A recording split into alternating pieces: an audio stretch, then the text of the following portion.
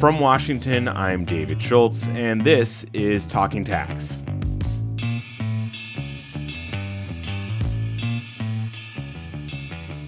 So we're talking once again today about the OECD-led international tax deal. But unlike in previous episodes where we heard from the people working on the deal, today we're going to focus on the businesses who will be required to comply with the deal's rules. Our guest today is Alan McLean, the chair of the tax committee at Business at OECD, an independent association that promotes business interests before the global economic body. Before joining Business at OECD, he spent 30 years as an executive vice president at Shell. McLean spoke with Bloomberg tax and accounting reporter Lauren Vella about how the business community feels about the latest global tax deal developments. Specifically, they touch on Amount A, a massive multilateral tax treaty that details how large multinational companies' profits will be reallocated. The OECD released a draft text of the treaty in October. They also discuss Amount B, an attempt to simplify transfer pricing methods for some transactions. Overall, McLean says Business at OECD is supportive of the deal, but there's concern from companies about the compliance burden of this plan, and whether the treaty portion of the deal, which took years to negotiate, will even take effect when all is said and done. Alan and Lauren started off by talking about what companies think of Amount A. I think most businesses continue to look carefully at the specific language of the convention. But in general, I would say that businesses look to the two-pillar package as part of a package that is designed to bring stability and certainty to the international tax framework and therefore support the two-pillar package overall on the whole for those reasons, that it will bring stability and certainty to what is a very complex and uncertain area at the moment. I know that other people I've spoken with about this topic who are in similar positions to you have said that there is some, not division, but that different industries have different opinions of Amount A. In general, can you give me what those divisions might be or how the chips fall in terms of industry and what they might think about this treaty? Yeah, I mean, I can't speak for all of them, but I think it's fair to say that those companies or businesses that would otherwise be within the scope of digital services taxes are supportive of Amount A. And those companies or businesses that might believe that they would not be in scope for digital services taxes are less enthusiastic about it. So that's probably the broad distinction. And the reason why companies don't like digital services taxes is because they're taxes on turnover and not on profit. And Amount A at least is a sort of reallocation of profit between jurisdictions. What are businesses' greatest fears when it comes to this treaty? I think the biggest question in businesses' mind at the moment, whether it's a fear or not, is the extent to which it's likely to be taken up. I mean, obviously, the inclusive framework has made this draft available. It's not a final draft yet. There are still some items to be concluded, although we understand that those can be concluded quite quickly. But having gone to all of the effort of producing it, many people are skeptical about the extent of uptake.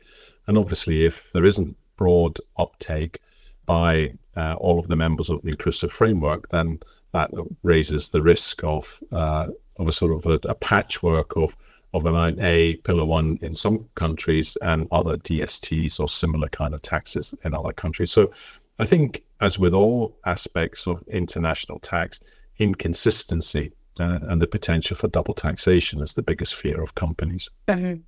Is there any concern that if Amount A fails, that there will be some effort by individual countries to take parts of this treaty and implement them in their own legislation, and that will result in unilateral measures that will affect companies in this way? Yeah, I think so. I mean, there are some novel aspects to Amount A in the way that it seeks to reallocate profits to sort of destination or customer countries. And that is a departure from the established norms. So people could take that principle, I guess, and apply it in their own way. So that's why, we would always say if we're going to have these departures from established norms, that we would hope that those departures would be controlled and would be consistent, implemented consistently in all the countries of the inclusive framework. I think let's move on then from amount A to amount B. I know that amount B is viewed relatively favorably in the business community, but there are countries who do not want amount A to go forward without amount B and vice versa. And I would assume that there might be some opinion on this among your members. Is there a preference or an opinion on this issue of interdependence on parts of Pillar 1? Yeah.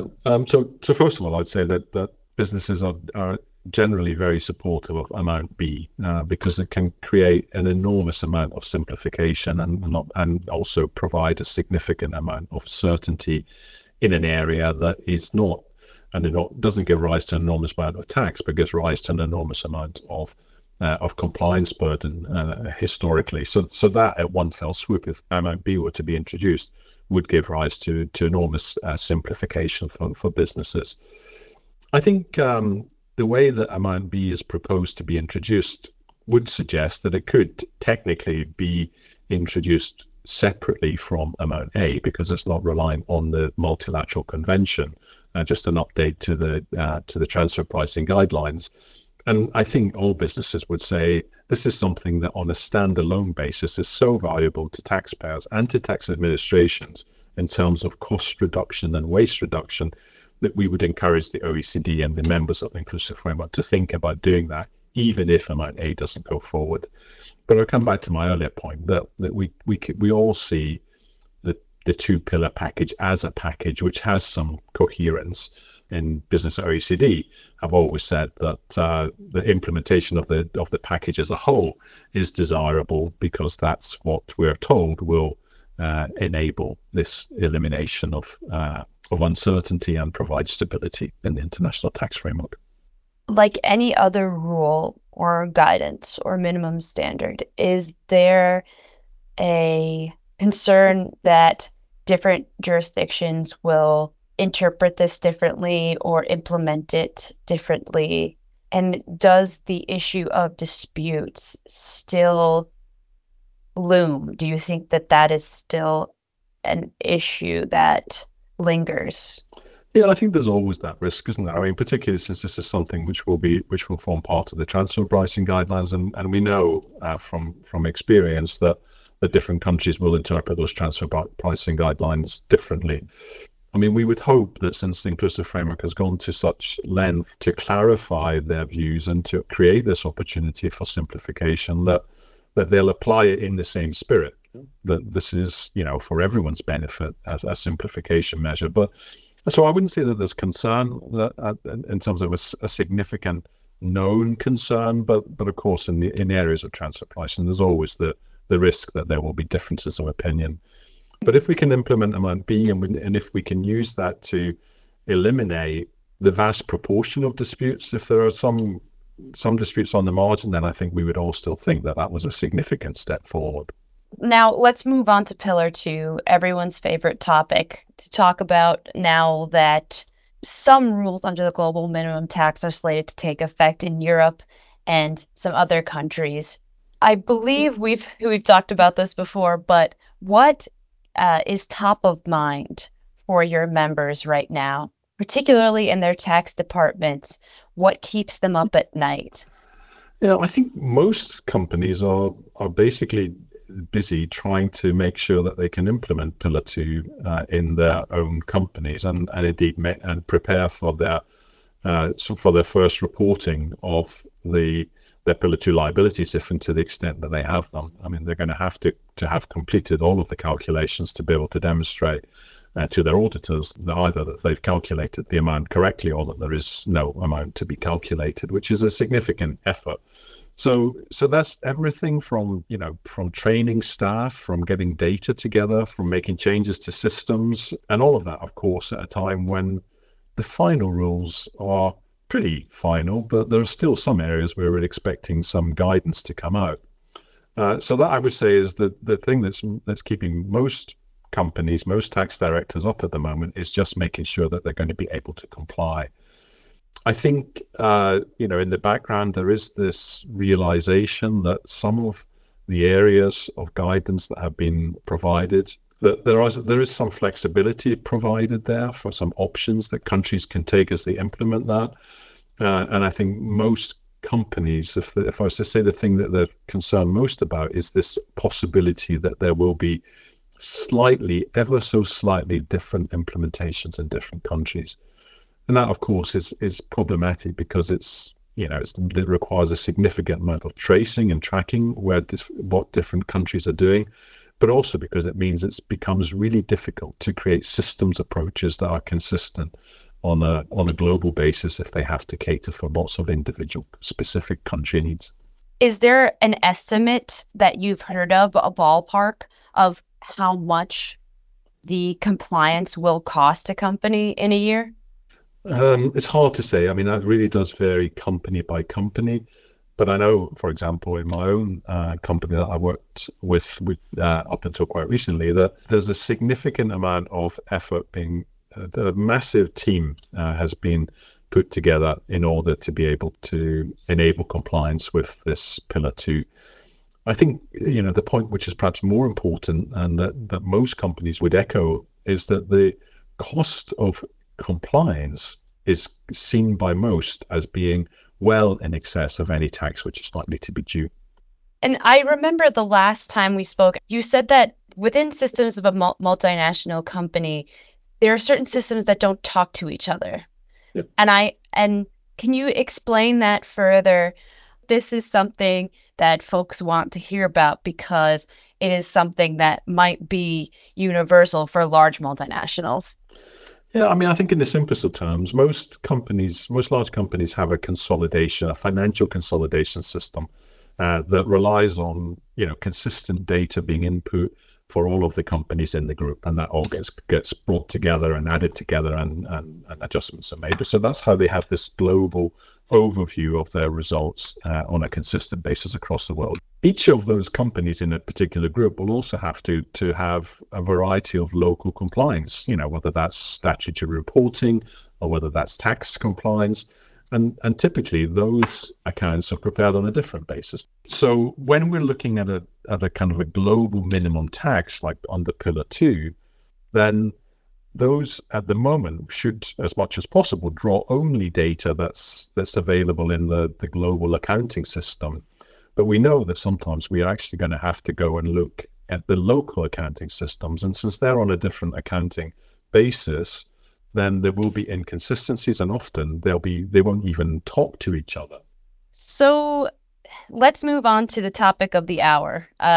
It seems like what's in the tax zeitgeist right now is this talk about the efforts that are going on at the OECD and then the most recent effort at the UN.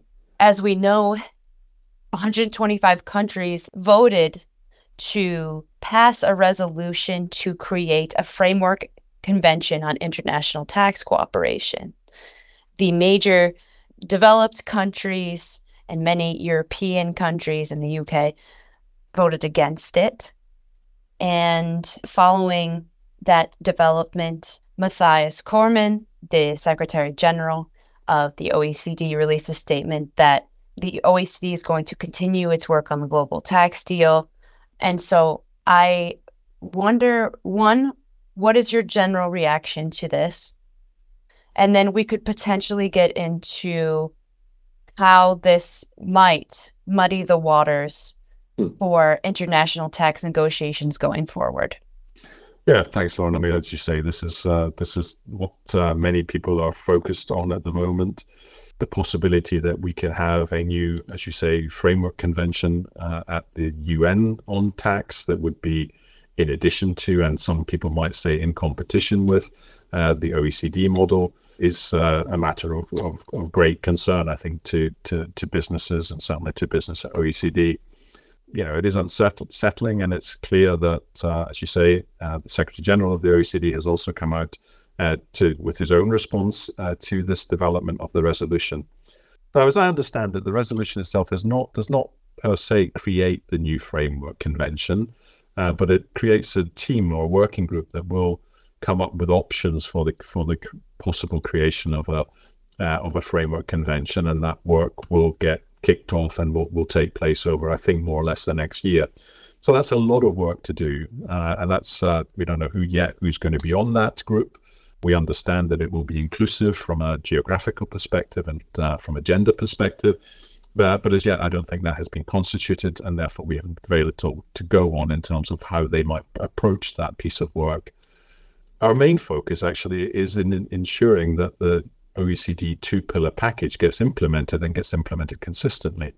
And that is over the next few months, which will be precisely the same time when this work is going forward in terms of potential designs for a new UN framework convention. So I think it's of some concern to businesses that those people who are involved in those negotiations or in those discussions about a new framework convention are precisely the same people who need to be implementing the two-pillar package. And we already know that in many countries there is limited capacity for new policy development, and if that's being thinly spread, then I think it's a risk to all of us in terms of the complete and comprehensive and consistent implementation of the two-pillar package. Is it clear at all what the UN might even do with this framework convention, what topics they might tackle? To me, just reading the resolution, there is mention of illicit financial flows and inclusivity, but I guess my question to you is, have you heard of any specific issues that they would like to tackle outside of what's been put in the resolution? I'm not aware of any specifics. I think the main focus of that resolution is to create a forum in which international tax policy can be designed in a way that would feel more inclusive, on which there would be a different kind of dynamic than that which takes place in the inclusive framework. That's a little bit of speculation, but that would suggest to me that people have not felt that their ability to influence the policy in the inclusive framework has been as great as it could have been. That was Alan McLean, chair of the Tax Committee at Business at OECD, speaking with Lauren Bella. And that's it for today's podcast. You can find up-to-the-minute news and latest tax and accounting developments at our website, news.bloombergtax.com. That website, once again, is news.bloombergtax.com. Today's Talking Tax was produced by myself, David Schultz. Vandana Mathur is our editor. From Washington, I'm David Schultz. Thanks for listening. In a global tax landscape that changes by the day, it's what you don't know that can leave you exposed. At Bloomberg Tax, we provide market-leading intelligence and practical applications to help tax professionals work smarter, faster, and more accurately. Our solutions provide the insights you need for game-changing outcomes. To revolutionize your performance in real time, the difference is Bloomberg Tax. Learn more at pro.bloombergtax.com.